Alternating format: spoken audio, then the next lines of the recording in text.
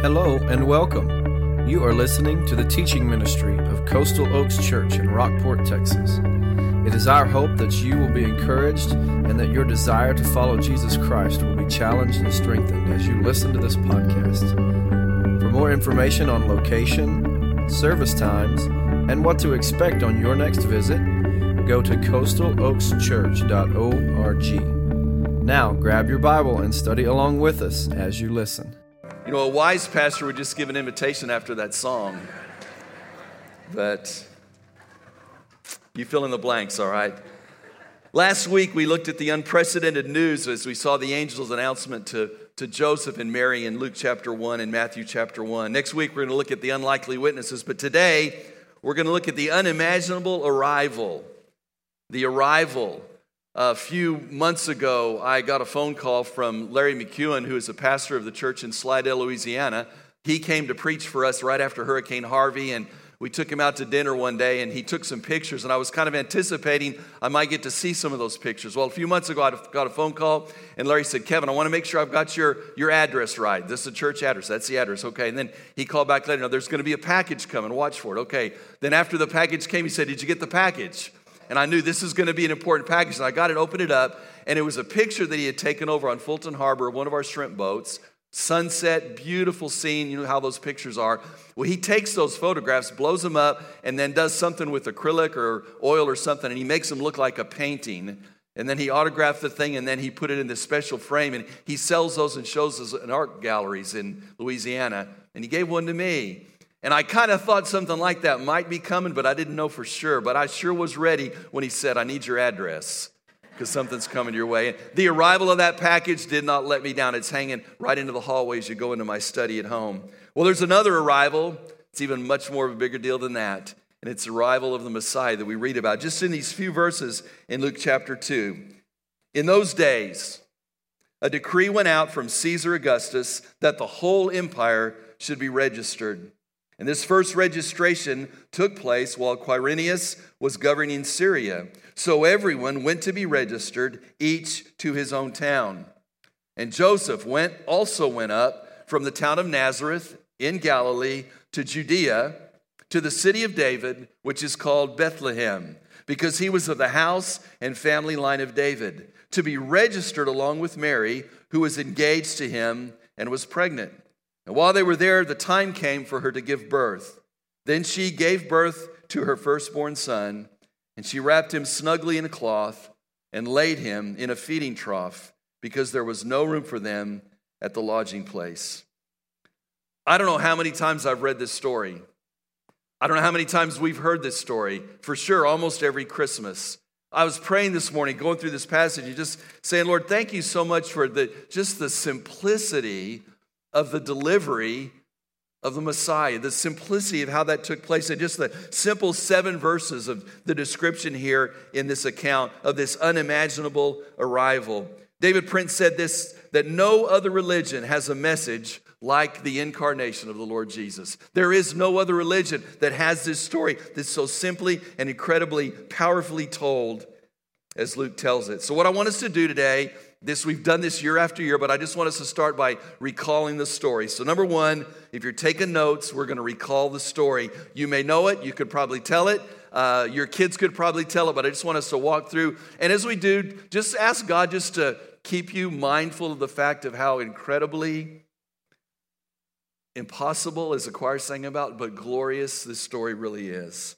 First of all, what happens in the story? Caesar issues a decree for a census. Look at verse 1 and 2. Caesar issues this decree for a census. First of all, in those days, there's not a precise date. Luke has a way of just saying in those days. Later, when he talks about the birth of John the Baptist, he just says the ministry of John the Baptist, when the word came to John. He doesn't really give us specific dates. We'd love to have that, wouldn't we? But he just tells us in those days. So we know the time about when it took place, not a precise date. He says that a decree went out from Caesar Augustus. And this is Gaius Octavius. Later, when he became Caesar, was given the name Augustus around 27 BC, he reigned till about 14 AD as emperor of Rome. So somewhere in that time frame as he ruled, we know at least by 4 BC that Jesus Christ was born. So this decree comes out from a Caesar that we know about. History documents it. And he says that Luke writes it this way, that the whole empire should be registered. Now, some translations say the whole Roman Empire, the whole Roman world, but Roman isn't in the Greek. It's implied by many translators as they write this. So much has been said and written and debated about those decrees, those taxations, that registration that took place. Those kinds of things happen periodically through Rome. Warren Wiersbe says it was every 14 years. Other scholars say it was just the manner of the Roman way of doing things. We do know that during Augustus, the whole world did get, the whole Roman Empire was taxed. So whether it's referring to this one or not, we don't know, but we know that at that time, this is what occurred for Mary and Joseph, that there was a taxation, a registration that they were to take part in. So the first registration, it says, took place while Quirinius was governing Syria. Someone said this, Caesar and Quirinius were ruling, but God was in control. We have these specific, clear, historical figures who can be documented, and Luke mentions, just so you know, this is when it took place in those days. He issues a decree. We'll talk more about how God uses people like that. He issues a decree for this census, this registration, this taxation. Secondly, Mary and Joseph make the trip from Nazareth to Bethlehem. You know the story, right? It's very clear right there. The Bible says, Joseph and Mary, let's go on to verse 4 there. Joseph also went up from the town of Nazareth in Galilee to Judea, to the city of David, which is called Bethlehem, because he was the house and family of David. Joseph and Mary make this trip, probably some scholars say 85, 90 miles, depending on which way you travel through Samaria to get there from Nazareth to Bethlehem. They're going down from north to south, but the Bible writer Luke says they went up. Joseph went up just because of elevation. They just went up. So that's how he describes the trip that they made. Probably taking many days for them to go. Some feel like they could travel about 20 miles a day. With Mary being pregnant like she was, they may have moved much slower, but they make this trip from Nazareth to Bethlehem, to the city of David, which is called Bethlehem. The Jews stressed that the Jews were to keep their ancestral link very clear, that you knew exactly who your parents were and who their parents were and who their parents were. So it was important for Joseph to go back to his ancestral home. Nazareth is his hometown. He's from Nazareth, but his ancestral hometown, where his ancestors were from, was Bethlehem. Does that make sense? So great-great-grandpa, so forth, is from Bethlehem. So that's where Joseph goes to be a part of this census, to be registered to his ancestral home. I was reading, just thinking about Mary and Joseph, this young couple. Some feel like Joseph may have been much older. We don't know, but we do know that Mary in this culture would have been very young.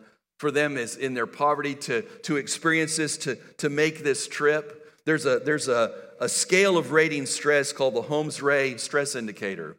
And I went through that scale and picked out some things that others have looked at that said possibly Mary and Joseph went through these things. So I'm just they have a thing called a LCU, a life change unit. So they assign a life change unit to a different stressor in your life. All right. And by the way, they say over 300 is major stress. You're going to get sick. Something major is going to happen. It's going to be a health issue.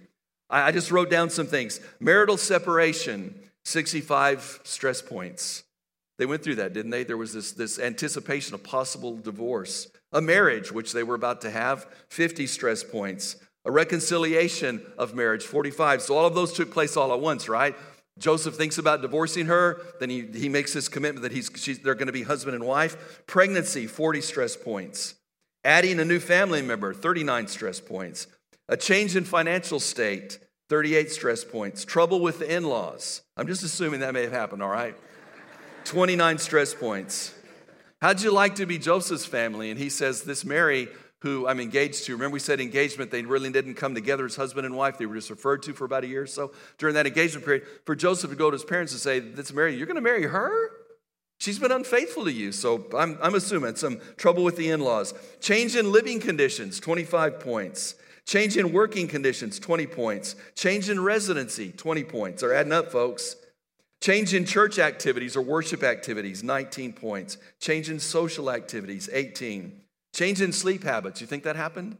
16 stress points. Now this one's interesting. A minor violation of law, 11 stress points. Mary had been known as engaged to Joseph, but they hadn't come together as husband and wife. Literally, under Jewish law, she was guilty of being an adulteress.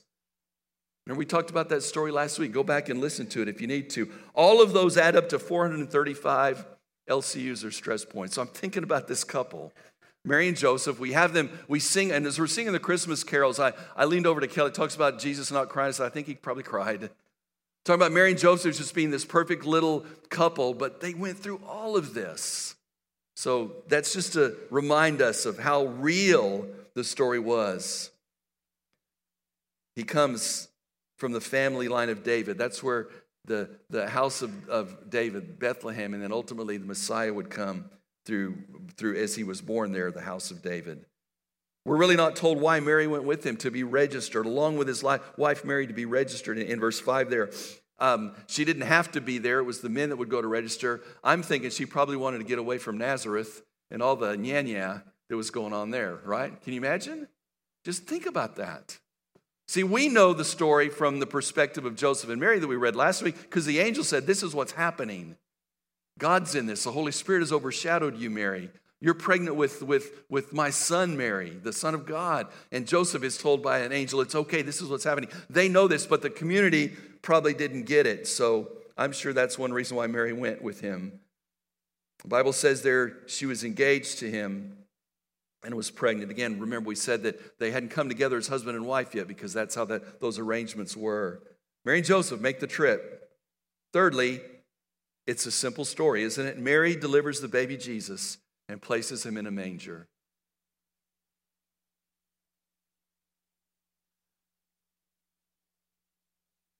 Verse 6 and 7, I'm going to read them again. While they were there, the time came for her to give birth. And she gave birth to her firstborn son, and she wrapped him in snugly in cloth, and laid him in a feeding trough because there was no room for them at the lodging place. When the time had come for her to give birth, she gave birth. Now, how would you like it if somebody told your story that way? How about one of your grandkids? Oh yeah, my daughter was pregnant and she gave birth to a child. That isn't the way you tell the story, is it? You tell all about it. You're excited. There's anticipation, but it's just so simple the way the Lord delivers that truth to us while they were there. Again, we're not told how long. We've grown up in our telling of the Christmas story to think that it happened immediately. It was urgent that they had to get there. We don't know that. It could have been right away. It could have been days longer. But while they were there in Bethlehem, the time came for her to give birth to her son, and she gave birth to him. It's interesting. She gave birth to her firstborn. That's just a note to us that Mary and Joseph had other kids. They did come together as husband and wife. They did consummate the marriage. There were other brothers to Jesus. So he's just the first of others. So some have said that they didn't. That's not true. I like this. They wrapped him snugly in cloth.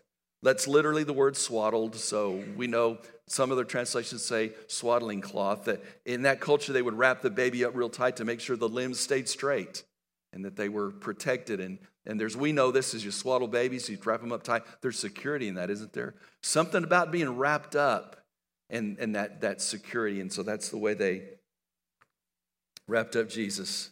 And laid him, this translation that I read, laid him in a feeding trough. We know that word manger, literally that's what it is. It's a feeding trough. Most of our manger scenes have a small wooden trough. It may have been a stone trough that was carved out of stone. If it was a kind of a partial cave that they were in, or even a place where animals were kept, there would have been carved in stone a trough. But that manger is where he was laid because there was no room for them at the lodging place. Now, we grew up there was no room for them in the inn, and we've had stories about going to the innkeeper, knocking on the door, and the innkeeper said there's no room, and that's a great story, but we really don't have that in Scripture. We just have there was no place for them in the lodging place. And a lot of speculation as to what it was. Was it a barn? Was it a cave? because many barns would have been like a cave. Probably the two best explanations were that this place where they laid the baby, where Jesus was born, was one of those add-on parts to a room. There would be a family room and then a side room to that kind of stepped down, and that's where the animals were kept. So it was really part of the house, but an add-on. And in there would have been a manger. So some say that there just wasn't place in Joseph's home. Some have speculated that maybe that it was just a family home, that they kind of had the back room there where the animals were. That's where he was born. Others say it might have been, and this is one that I think probably has most merit, a caravanserai, a caravan place where the caravan stayed. It fits the narrative of the stories. We talk about the animals, and we talk about the shepherds coming to see the baby Jesus. As the caravans would travel, and there would have been probably many caravans during this taxation. There wouldn't be many places for them to stay, but there'd be I think about a hostel today, the same kind of thing where groups would stay in, and maybe there would be a place off to the side where the people could come, and they would have brought their animals, and they would have been there. That's probably what we had there. So I don't know. We just know that where he was placed, it was a feeding trough. And we know it was simple, and it was lowly, and it was humble. You know, the story has become so familiar that we're desensitized to the awe and the wonder of it. I was praying, Lord, help me to communicate the wonder of this story. Mark Buchanan is a pastor who writes, and he shares about a Christmas Eve that he spent in Bethlehem. So I thought, I'm going to read his story to you, okay? Because you've got the picture of Bethlehem, Silent Night, Holy Night. We've got that picture. This is his testimony. He said, I spent last Christmas Eve and Christmas Day with my son in Bethlehem. When I told people I was doing that, their typical response was, that would be magical. It wasn't. It was just scary. Bethlehem is in a Palestinian territory. It is bound by a massive prison-like wall and constantly under the watchful eye of the Israeli and Palestinian military police, who stand ready to swoop down at the first sign of trouble and squelch it with brute and even lethal force. He says in Nativity Square on Christmas Eve, the police in groups of 5 or 6 shook down my son 3 times. And on Christmas Day, we were caught in the middle of a street riot. Stones were flying past our heads, tires set ablaze, the police dispersed with tear gas. He says it forever changed my mind, my image of the birthplace of Jesus. That line from the song, for instance, O little town of Bethlehem, how still we see thee lie, jars hard against my experience of the not so still and little town. Of course, I visited it more than 2,000 years after the events that make it famous, and much has changed. Or has it? Perhaps, rather, my idyllic and romantic imaginings of ancient Bethlehem, nurtured by my 50-plus years of exposure to Western myth-making, obscured the reality that Bethlehem in Jesus' day was much like it is today, a violent, suspicious, dangerous place, ready to turn away the very one who could save it. I like that. That gets me back to where it really was that night. Well, we've recalled the story, maybe learning something about how difficult it was, but I want to make application today and recognize some principles. All right, you ready to do that? Recognize some principles. First of all, God's plan is fulfilled through the most unlikely people. God's plan is fulfilled through the most unlikely people.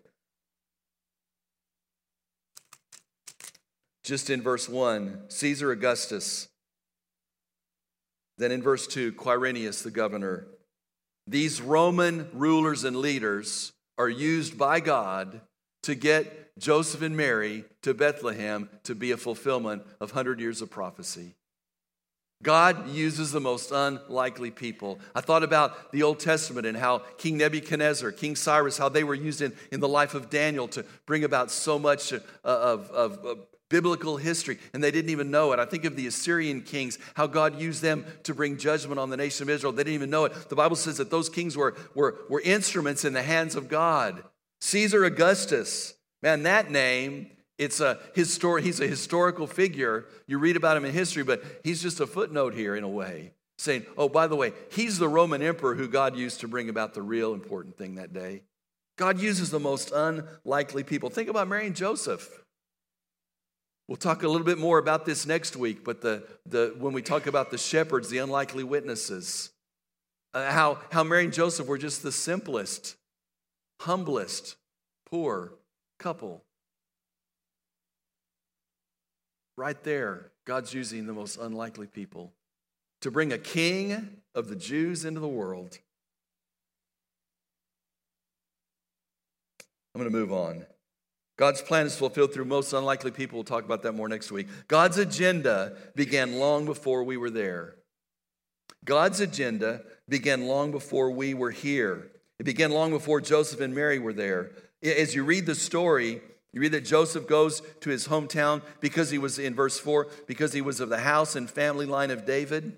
Before Joseph comes on the scene, God had already instituted that the lineage of David would be the line that the Messiah would come through. God was at work in all of that. Read the narrative accounts in Matthew and Luke as we have this description of the genealogies leading to the Messiah. God was at work back there.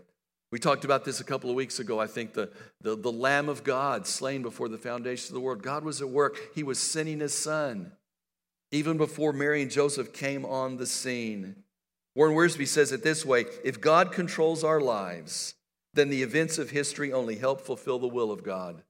I like that. I think about the testimony we just saw of this aerospace medical doctor and how God took his life and even though he was fulfilling his plan for his life, God rearranged it to use him for his ultimate glory. God, if God's in control of my life, he's going to use me the way he wants. So God's going to be at work long before I arrive on the scene. Years ago, I wrote a life history. And in one of the questions that I was asked to write on was, name all the people who've impacted you and influenced you in your Christian walk. And I'd forgotten, and I began to write all these names of people, family members and friends and pastors and Sunday school teachers. And a couple of those Sunday school teachers, I couldn't remember their name, but I can remember sitting in that classroom and hearing the story and being loved by them. And to think about how God used all those people in my life. And I look back on my life and I thank God for that. God's agenda started before you showed up. God knew you would be here before you came here. James Dobson shares a story about a great-grandfather of his named George McCluskey.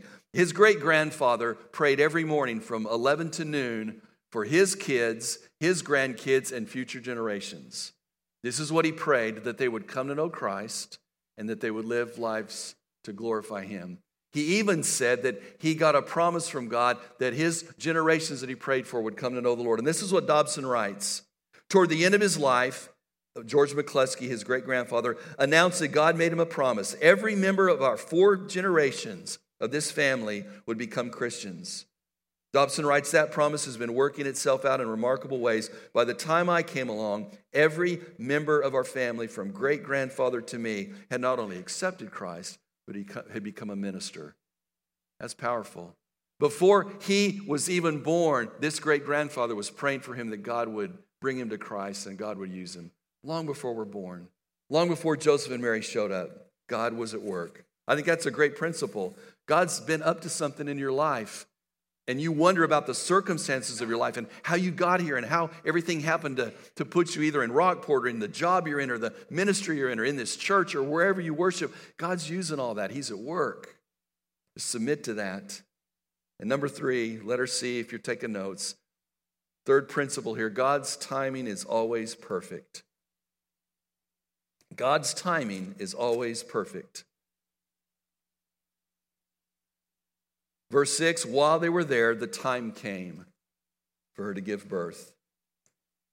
While they were there, God's timing is always perfect. Galatians 4 and 5 says this: when the time came to completion, God sent his son, born of a woman, born under the law, to redeem those under the law so that we might receive adoption as sons.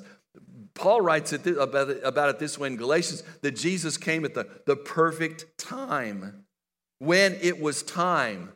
This whole story is orchestrated by God. I made some notes about how God had been preparing the world. Not just that he was at work before Joseph and Mary, but how God prepared the world for his timing to be perfect. This event took place in Luke chapter 2 during what was called the Pax Romana, or the peace of Rome, Roman peace, where most of that known world was at peace. Roads were built connecting cities. That's significant. There was a common language, well, actually two common languages in Rome. The Latin, which the Romans spoke, and the Greek, which is what Alexander introduced. So you have these two common languages through that whole part of the known world. During that time, philosophies had been taught and were growing empty. The Aristotles and people like that, all these philosophers, people had embraced them, but had seen that those philosophies were powerless to change lives and they were waiting for something new. Mystery religions were popular and they left people hungry. Synagogues had preached monotheism, that there's just one God, and that prepared people for this. I ran across another interesting statistic that shows how God's timing is perfect. This is right before a worldwide population explosion. William Lane Craig, in a debate with an atheist, talked about how Christ's arrival was at the perfect time. This is what he said: human beings have existed for thousands of years on this planet before Christ's coming. But what's really crucial here is not the time involved. Rather, it's the population of the world. The Population Reference Bureau estimates that the number of people who ever lived on this planet is 105 billion people. They estimate that at the time of Jesus' birth, only 2% of them had been born. It's 2% of the whole world population of 105 billion people. So what he says is God's timing couldn't have been more perfect. Christ showed up just before the exponential explosion in the world's population. So, pretty cool. God's about to bring about this world population explosion. He puts Messiah right in the mix of it. He puts this peace in the known world. He builds roads so that the gospel can be taken easily from city to city, and says, boom, there you go. Watch what happens. God's timing is always perfect. I love that. And lastly, God often uses the lowly and humble. God often uses the lowly and humble. We talked about that with Mary and Joseph as unlikely people. Listen to what Paul says in 1 Corinthians chapter 1, verse 26. Brothers, consider your calling. Not many are wise from a human perspective. Not many powerful. Not many of noble birth. Instead, God has chosen what is foolish in the world to shame the wise. God has chosen what is weak in the world to shame the strong. God has chosen what is insignificant and despised in the world, what is viewed as nothing, to bring to nothing what is viewed as something, so that no one can boast in his presence. Does that not describe the birth of Christ? Wow. I came across an article by John Ortberg, and in it he shares 6 ways the birth of Jesus changed the world. And in that 6 ways, I just pulled 3 out that illustrate this truth that God uses the lowly and humble. The first one is the issue of humility. In the ancient world, it was not a virtue to be humble. It was a virtue to be proud and to be boastful. Jesus washed the disciples' feet, and suddenly this thing of humility became a virtue. What about compassion? Jesus' compassion for the poor and the sick led to the establishment of so many institutions, hospitals. They're named the Good Samaritan and the Good Shepherd. Why? Because Jesus brought compassion. And then forgiveness is the third thing I looked at. In the ancient world, it was a virtue to punish your opponent. If somebody wronged you, you didn't forgive him, you got him. You got back at him. Jesus came and talked about loving your enemies instead of punishing your enemies. God used the birth of the Messiah not just to bring salvation to the world, but to transform the world. A simple story, an unimaginable arrival, but God alone could get the glory for this one. There's a statue in London's Trafalgar Square of Lord Nelson. It's way up high on this real tall pillar. Nobody can really see the details. About 40 years ago, someone made a replica of the statue of Nelson at the top of the pillar and put it down at eye level so people could see it. And this is what they said: we want people at eye level to see the detail of this statue. And I thought that's what God's doing at Christmas. That's what God did at Christmas. He comes down from the heights of heaven in the person of Jesus so that we can know him at eye level. Do you know him? He did all this for you so that you could know him. Let's pray.